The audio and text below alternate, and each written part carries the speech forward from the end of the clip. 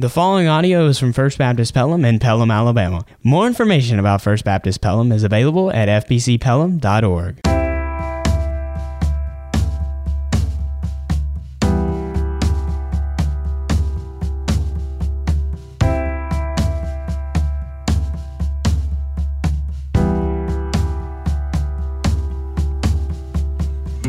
John MacArthur, who said that Christian faithfulness is forged in the furnace of adversity. I suspect it's one thing to be faithful to God when life is pleasant. It's another thing to be faithful to God when life is painful. It's one thing to be faithful to our Lord in moments of triumph. It's another thing to be faithful to the Lord in moments of tragedy. It's one thing to be faithful to God in success. It's another thing to be faithful to God in moments of setback. I think that John MacArthur is exactly right. For Christian faithfulness is forged in the furnace of adversity.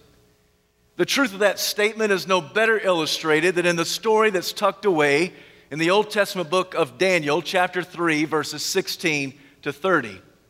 You realize that the last several weeks we have been going through a 6-part sermon series entitled, What on Earth Are We Doing? We've already discovered that we are here to have a personal relationship with God. We are also here so that we can make disciples one by one.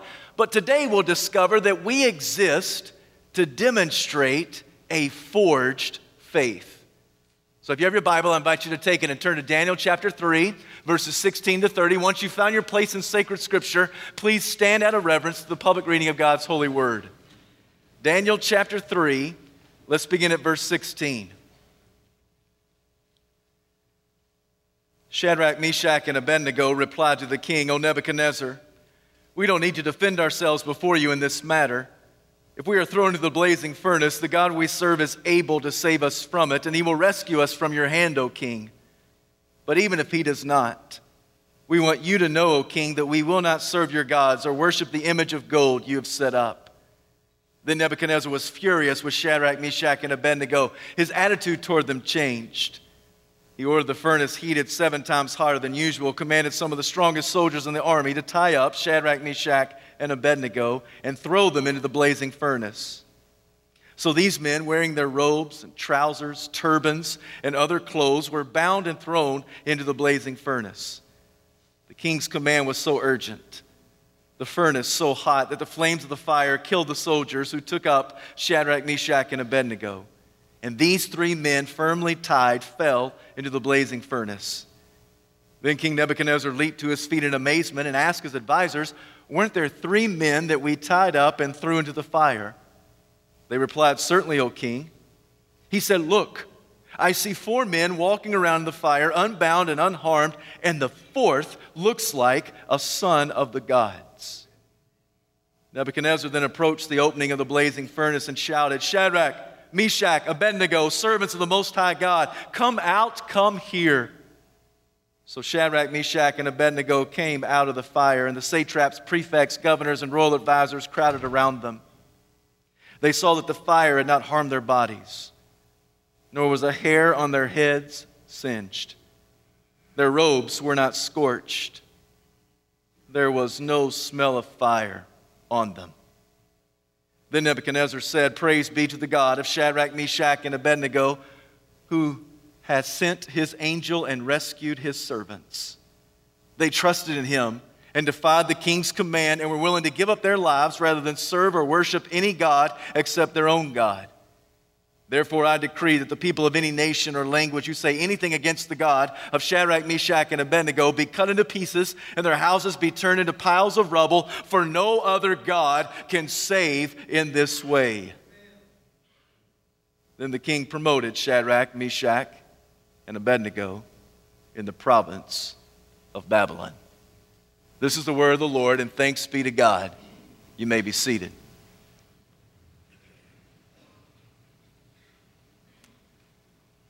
Sometimes when you and I come to a story like the one here in Daniel chapter 3, we chalk it up as one of those cute, quaint biblical stories for children. We think to ourselves, I've heard that story since I was a little boy or a little girl. It's one of those stories that seems to capture the attention of our children. Our grandchildren come home from Sunday school reciting the story of these three Hebrew boys who somehow stood up in defiance against the king Nebuchadnezzar, were thrown into the blazing furnace, and lived to tell about it. We think to ourselves, that's a cute story. That's a wonderful story, but what does that story have to do with me? You may think to yourself, I live in an adult world, and I have adult problems, and I carry adult stress.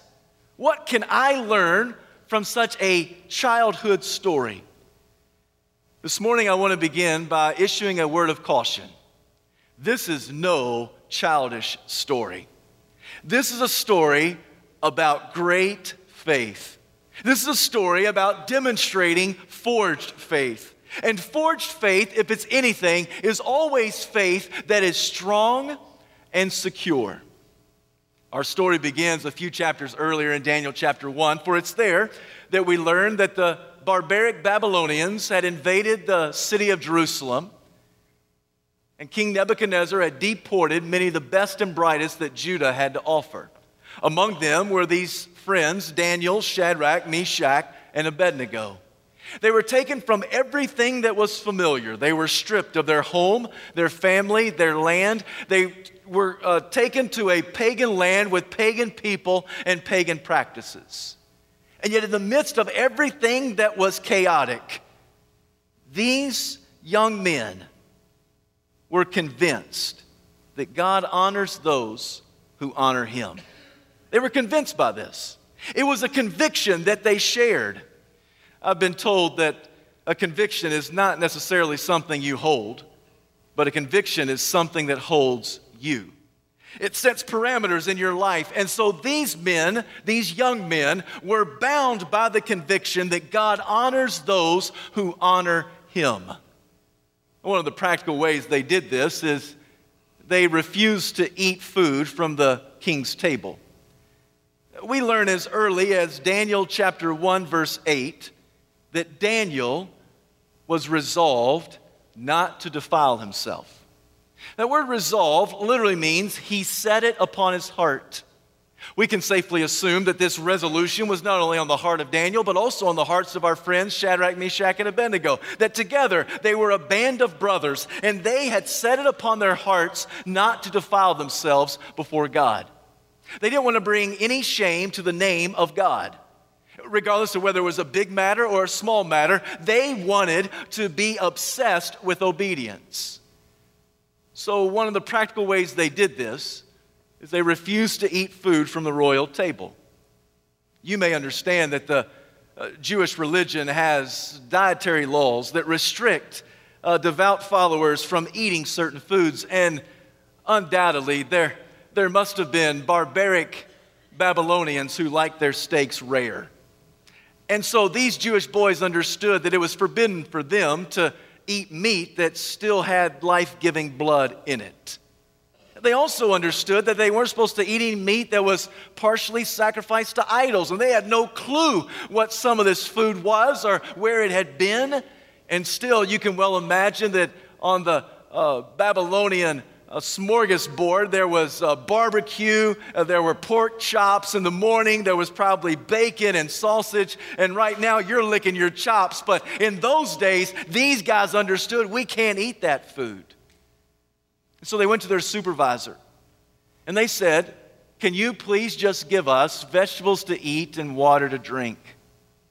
The supervisor said, "Why in the world would I do that? If the king sees you looking worse than the other boys your age, he'll have my head." And Daniel came up with a great idea. Let's put it to a 10-day test. For the next week and a half, just give us vegetables to eat and water to drink, and then examine us and see if we are not better nourished and well fit, in fact, better than the other boys our age, even some of which who have compromised their convictions and they're eating from the royal table. You just check us out and test us. The supervisor said that would be all right. So the next week and a half went by, and sure enough, Daniel and his three friends, who had only eaten vegetables and had only partaken of water, they were better nourished than all the boys their age. Now, what does this prove? Does this prove that a diet of vegetables and water is better for you than the diet of the royal table of King Nebuchadnezzar? Maybe. But this much I know is true. It proves that God honors those who honor him. Long before these friends made their way into a pagan land, submerged into a pagan culture, they had set it upon their heart not to defile themselves before God. Before temptation came knocking on their door, they had set it upon their heart not to defile themselves before the Lord. The scripture is very clear that sin is like a lion that is crouched at the door of your heart, and it's ready to pounce once you crack the door open. And throughout the scripture, it seems abundantly clear that either you will master your sin or your sin will master you. And Daniel, Shadrach, Meshach, and Abednego teach us a valuable lesson that long before temptation strikes against us, we ought to have strong faith, for we ought to set it upon our hearts that we will not defile ourselves before the Lord. Before the opportunity of sin is crouching at your door, you today set it upon your heart not to defile yourself before the Lord. What does this look like, practically speaking? Well, teenager, it means that long before you're in the back seat of the car with your boyfriend or your girlfriend, and the breathing is getting a little bit heavy and the windows are becoming fogged, if you then decide how far is too far, it's too late. The battle's already over. Today, set it upon your heart that you will not defile yourself before the Lord. Don't wait for Friday night when you're surrounded by Crown Royal and meth for you to then decide what is my biblical stance on drugs and alcohol. If you wait for that moment, it's probably too late. The battle's already over. So today, set it upon your heart not to defile yourself before the Lord. Adults, don't wait for that flirtatious glance from a coworker, or that awkward moment, or that inappropriate lingering hug for you to then decide the sacred depth of your marriage vows. By then, it's too late. The battle's already over. Today, set it upon your hearts not to defile yourself before the Lord. Before foul language crosses your lips, before the prospect of gossip dangles in front of you, before you're tempted to lie in order to get out of a tight spot, before you do any of those things, don't wait until that day, that matter, that moment to then decide how are you going to use the 2-ounce slab of membrane called your tongue in order to glorify God. If you wait for the moment of deception and temptation, it's too late. The battle's already over. So today, set it upon your heart not to defile yourself before the Lord. If there's one thing that we can learn from these Hebrew brothers, is that they set it upon their hearts that they would not defile themselves before the Lord. They did not want to do anything that would bring shame upon the name of God Almighty. Now I realize that we live in a day and time that godly people do some ungodly things.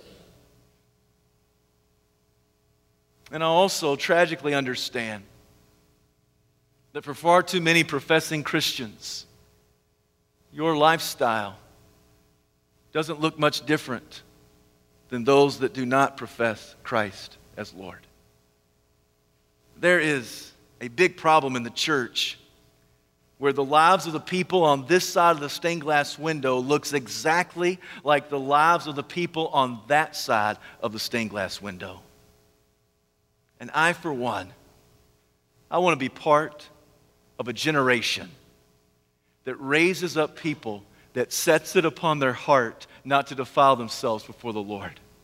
I know that we live in a culture that has a lifestyle that is reckless and ruthless, but I want to be part of a generation where we dig our heels in the sand of a decaying morality and we say enough is enough. Today, we set it upon our hearts not to defile ourselves before the Lord. I want to be part of a culture that says that we are not ashamed of the gospel of our Lord Jesus Christ, for it is the power unto salvation. So today, we set it upon our hearts hearts not to defile ourselves before the Lord. I want to be part of a generation that says, I will stand on the Word of God. This is God's Word. It is God's truth. It is relevant. It is applicable to where you live and where I live. So today, we set upon our hearts not to defile ourselves before the Lord. I want to be part of a generation that revival rises up so that a watching world can see us and say, we know that you believe that Jesus is the way, the truth, and the life, and no one comes to the Father except through him. I want today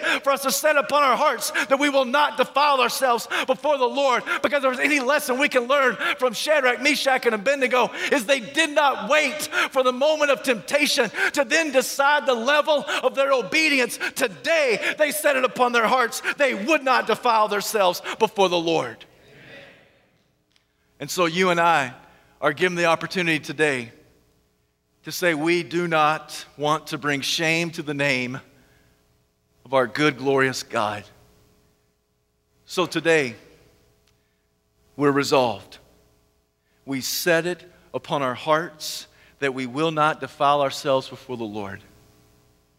This is something that this band of brothers did voluntarily. They did under the power of the Holy Spirit. It seems to me they probably did it intentionally, and they probably even did it repetitively. They continually set it upon their hearts. We will not defile ourselves before the Lord. God's favor was upon these guys. In Daniel chapter 2, it's Daniel who is promoted in the royal court of King Nebuchadnezzar because of his ability to interpret dreams accurately. Also in Daniel chapter 2, it's Shadrach, Meshach, and Abednego who are taken to another province of Babylon, and they too are promoted, given high positions within the kingdom. And when the curtain lifts on Daniel chapter 3, we find that King Nebuchadnezzar is like every other dictator in the world. He's absorbed and obsessed with himself. So he makes a golden statue. It's probably a statue of himself. It's 90 feet tall. It's 9 feet wide. He issues a decree saying that everyone must bow down and worship me. They must worship this image of gold that has been set up. Failure to do so would be your death. For if you fail to bow down and worship this image, then you are thrown into the fiery furnace. It didn't take very many examples for the people to understand that Nebuchadnezzar was serious. And every place that golden statue went, the people bowed down and they worshiped. Now, King Nebuchadnezzar was not calling for exclusive worship, but he was calling for inclusive worship. What I mean by that is he was not saying exclusively, you must only worship me. He didn't care. You could worship any other god or goddess that you wanted to. The religious landscape of Babylon was obnoxiously tolerant. So he was saying you can worship whoever you want to, but at least everyone must bow down and worship me. I'm sure there were some people that had been brought from the southern kingdom of Judah who thought to themselves, well, maybe we can get by just with worshiping him a little bit. I mean, will God really care? We'll bow the knee to God, and then as if God's not listening or not watching, we'll bow the knee to Nebuchadnezzar. And everybody bowed down to worship in this province, except for Shadrach, Meshach, and Abednego. They weren't being rebellious. They were being righteous. They weren't trying to be brash. They were trying to be biblical. See, they understood the Decalogue. The first of the 10 Commandments says, you shall have no other gods before me. It can also be translated, you shall have no other gods besides me. The second of the 10 Commandments says, you shall not make for yourself an image out of anything in heaven above, earth beneath, or the waters below. You shall not worship any other thing. For the Lord says, I am a jealous God. I will punish the sins of the fathers to the third and fourth generation, but I will bless to 1,000 generations those who love me. You know what Shadrach, Meshach, and Abednego did? They took God at his word. They believed that God knew what he was talking about. God is a very jealous God. He's not going to share you with anyone. And so they said, we will not bow down to this image of gold. They had a strong faith. They were resolved not to defile themselves before the Lord in the small things, their diet, and also in the big things, their worship. You know what I've discovered? I've discovered that when I try to major on being obedient in the minor things, it becomes very easy to be obedient in the major things. And so this is exactly what Shadrach, Meshach, and Abednego are doing. They are being obsessed with obedience. They're faithful to the Lord. They've resolved and set it upon their hearts not to defile themselves before God. Well, apparently, some nerdy astrologers saw that Shadrach, Meshach, and Abednego refused to bow down. And so they came into the king, and they said, "Excuse me, king, we think that 3 of the guys are not bowing down. They hear the music, they can clearly hear, but they're not bowing down. So we think you need to throw them into the blazing furnace." Now the issue is that Nebuchadnezzar really liked Shadrach, Meshach, and Abednego because God's favor was upon them. So he called these 3 boys in. He said, "Guys, I'm going to give you one more chance. I'm going to strike up the band, and you had better bow down. Because nobody stands up to Nebuchadnezzar and lives to tell about it. Nobody does." And these 3 boys responded, "O King Nebi, we don't need to explain ourselves in this matter, but the God that we serve is able to save us from your hand. But even if he does not, we want you to know we will never bow down and worship the image of gold that you set up." Did you hear what they said? They said, "Our God is able, but even if he does not, we will still not bow down to this false idol." My friends, not only did they have a strong faith, but they also had a secure faith. There are a lot of great definitions of faith. Let me give you one today. Faith is trusting God regardless of the outcome. That's faith. Trusting God regardless of the outcome. That's precisely what Shadrach, Meshach, and Abednego said. They said, "Our God is able to save us. But even if he does not, we're still going to trust him. Even if he does not deliver us, we're not going to turn our back on him. Even if he does not get us out of this situation, we're not going to say that God failed us." My friends, this is great faith. This is not faith that rises and falls on circumstances. This is not faith that rises and falls based upon our perception of what God is or is not doing in our life. This faith says, listen, God is able, but even if he doesn't owe me anything. God is able, but even if he does not, I'm still going to trust him. I'm still going to trust him even if I don't get delivered from this fiery furnace. For most of this story, Shadrach, Meshach, and Abednego have no promise they're going to be delivered. They have no word from God. They have no divine edict from the throne room of grace.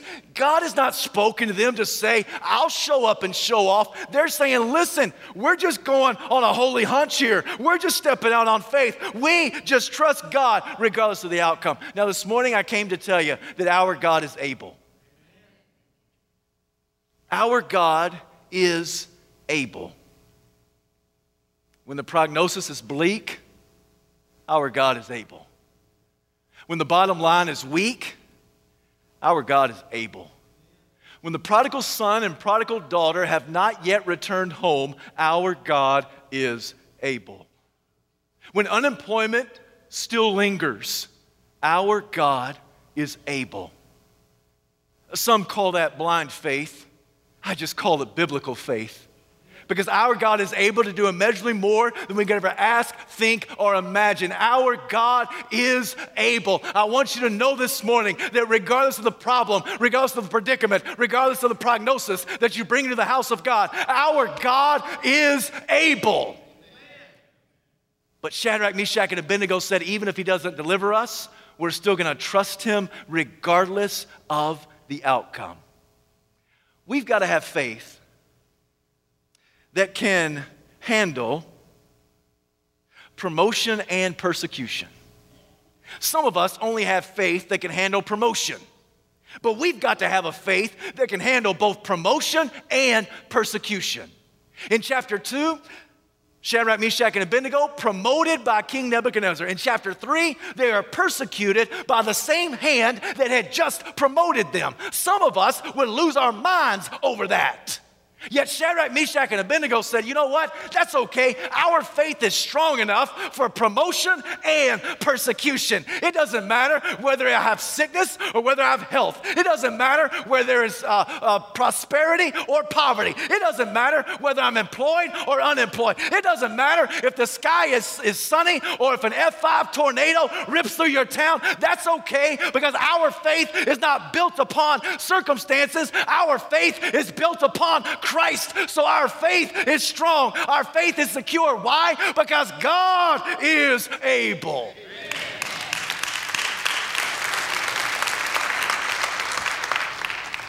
And Shadrach, Meshach, and Abednego said, we're going to trust God regardless of the outcome. We don't know how this thing's going to turn out, but we're still going to trust God. Nebuchadnezzar could not appreciate the raw faith of these three boys. His face became distorted. He was so angry. He ordered for some of the strongest men to bind up Shadrach, Meshach, and Abednego and tie them up and to throw them into the blazing furnace. The command was given with such urgency that these three guys were not even given time to disrobe. The details are given that they were bound by their trousers and their shirts, their pants, their boots, their turbans, their hats, their jackets. All of this is told to us to show us that King Nebuchadnezzar is wicked and he's evil, because he understood that this would make them more inflammable. It would make the death process more painful. So he said, bind them up. Nobody stands up to Nebuchadnezzar. The strongest men bound them up. They took them to the top of the furnace. The flames were so intense because he ordered for it to be heated 7 times hotter than it had ever been heated before. And the flames reached up and they killed those strong men. And Shadrach, Meshach, and Abednego, firmly tied, fell into the blazing furnace. It's at this point that Nebuchadnezzar pulled up the royal lazy boy and he sat there and watched those arrogant teenagers fry. And as he sat there, he watched, and he watched, and he watched. And then Nebuchadnezzar began to count. 1, 2, 3, 4. 1, 2, 3, 4. Can't be right. 1, 2, 3, 4. He's rubbing his eyes, he's blinking, he's looking hard. He calls one of his lynchmen over. How many men did we throw into that blazing furnace? And they said, 3. Why is it that I see 4 men walking around unbound, unharmed, and the 4th one looks like a son of the gods? Now, there's been great debate over the centuries as to the identity of this 4th man. John Calvin even said that it was an angel from heaven. Still, other theologians have said it was a messenger from God. I'm here to tell you this morning that I think I know exactly the identity of that 4th man, for it's none other than Jesus the Christ. I think that Jesus showed up in Daniel chapter 3. I think that Jesus came down and rescued these 3 Hebrew boys. I think that Jesus showed up because you and I both know that Jesus is not a creation of God, another God, or a lesser God, or somehow just burst onto the scene in Matthew, Mark, Luke, and John. No, Jesus has always existed. And whenever Jesus shows up on earth, it must be Jesus, God in the flesh. And Jesus comes down and he unbinds Shadrach, Meshach, and Abednego. And I think what goes on is they have a block party right there in the blazing furnace. I think they're dancing. I think they're enjoying it. You say, Pastor, how can they enjoy a blazing furnace? Well, I don't know about you, but everything with Jesus is more enjoyable. And so they're in there with Jesus, and he's unbinding the things that have shackled them, and I think that they're dancing. You've heard of Dancing with the Stars. This is Dancing with the Savior. These 3 Hebrew boys are getting jiggy with Jesus. I mean, they're having a good time as they're there, and they're saying, hey, this fire cannot stop us. This fire cannot keep us. Nothing can kill us because Jesus has shown up. King Nebuchadnezzar opens the door and he calls for Shadrach, Meshach, and Abednego. Come here, come out. And as soon as they walk out, of course, everybody begins to gather around them. And everybody notices that not a hair on their head is singed. Their clothes don't even smell like smoke. Their skin is not scorched. It's amazing. This is a moving moment for Nebi. I mean, this is a very moving moment for King Nebuchadnezzar. Did you hear what he said? He said, let it be known from this day forward that any nation, any language, any tribe, any tongue who says anything against the God of Shadrach, Meshach, and Abednego, I will cut you. That's what he says. Look at the text. The scripture says that Nebuchadnezzar says, I will cut you to pieces and I'll turn your houses into piles of rubble. What does that mean? I will cut you. That's exactly what he says. This is a moving moment for King Nebuchadnezzar. Why does he say this? Because that last line, because no God can save in this way. There's no other God who comes down and rescues his people. No other God who comes down willing to associate with humanity. No other God who can save in this way. This is a great story. Shadrach, Meshach, and Abednego are promoted once again by King Nebuchadnezzar at the very end of chapter 3, verse 30. What a story. This is not a childish story. This is a story for all believers. Because this is a story of forged faith. Forged faith is strong faith.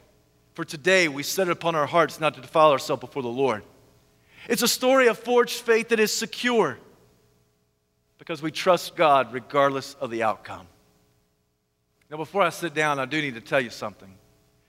This story does not promise that you will always be delivered from your fiery furnace. Because sometimes God doesn't deliver us from it, but He always delivers us through it. God did not deliver Abraham from Mount Moriah. Abraham still had to take his one and only son Isaac and go up on Mount Moriah and there sacrifice him, but God provided through Mount Moriah. For there in the thicket was a ram caught by its horns that was sacrificed in the place of Isaac. God did not keep Noah and his family from the flood, but He kept them through the flood in the ark.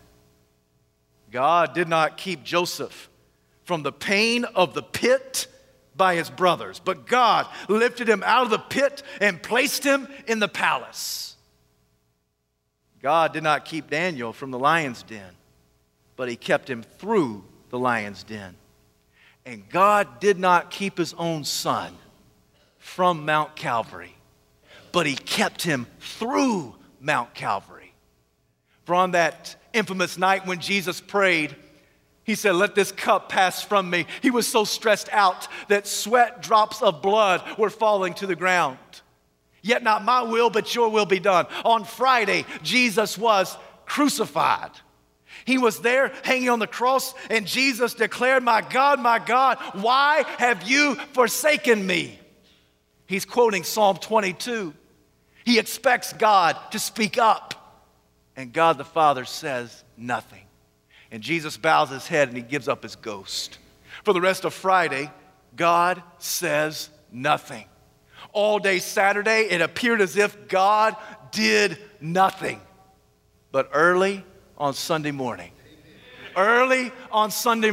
God the Father raised God the Son by the power of God the Spirit. So Jesus burst forth from the tomb full of life and full of victory and full of healing. So sometimes God may not keep us from it, but He will keep us through it. If He did that for Jesus, He'll do it for you. So I can face all of my trials, and I can face all the pressure, and I can face all of the furnace fiascos. And the reason is because He lives, I can face tomorrow. Because He lives, all fear is gone. Because I know He holds the future, and life is worth the living just because He lives.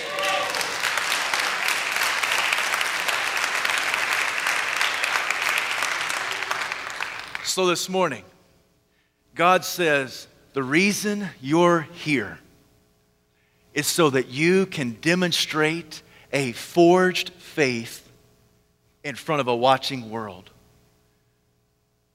We come into this house and we have problems. We have concerns. We have things that overwhelm us. We have bad doctor's appointments. We have tough meetings at work. We come in with a host of things swirling in our minds. And your faith ought not rise and fall just based upon your circumstances. Because God has created you to have a forged faith. What does that mean?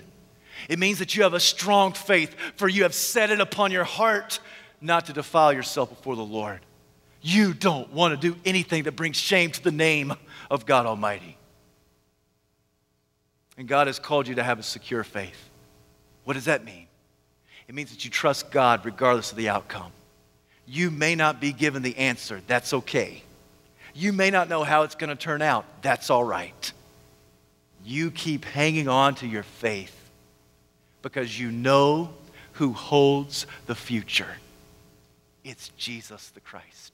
This morning, if you have never trusted this Jesus as your Savior and Lord, today I invite you to do so. This morning, if you're here and you have something that is heavy upon your heart and you just want to come and kneel here at the altar, I want you to know it's open for you. This morning, if you are not a member of this church, but you want to be part of this faith family, as we sing, you come. And may God be pleased with the forged faith of your life. Let's pray. Heavenly Father, we bow before you. We give you this invitation. Have your way with us, we pray. In Jesus' name, amen. Thanks for listening to this podcast. For more information about First Baptist Pelham and other free resources like this one, log on to fbcpelham.org.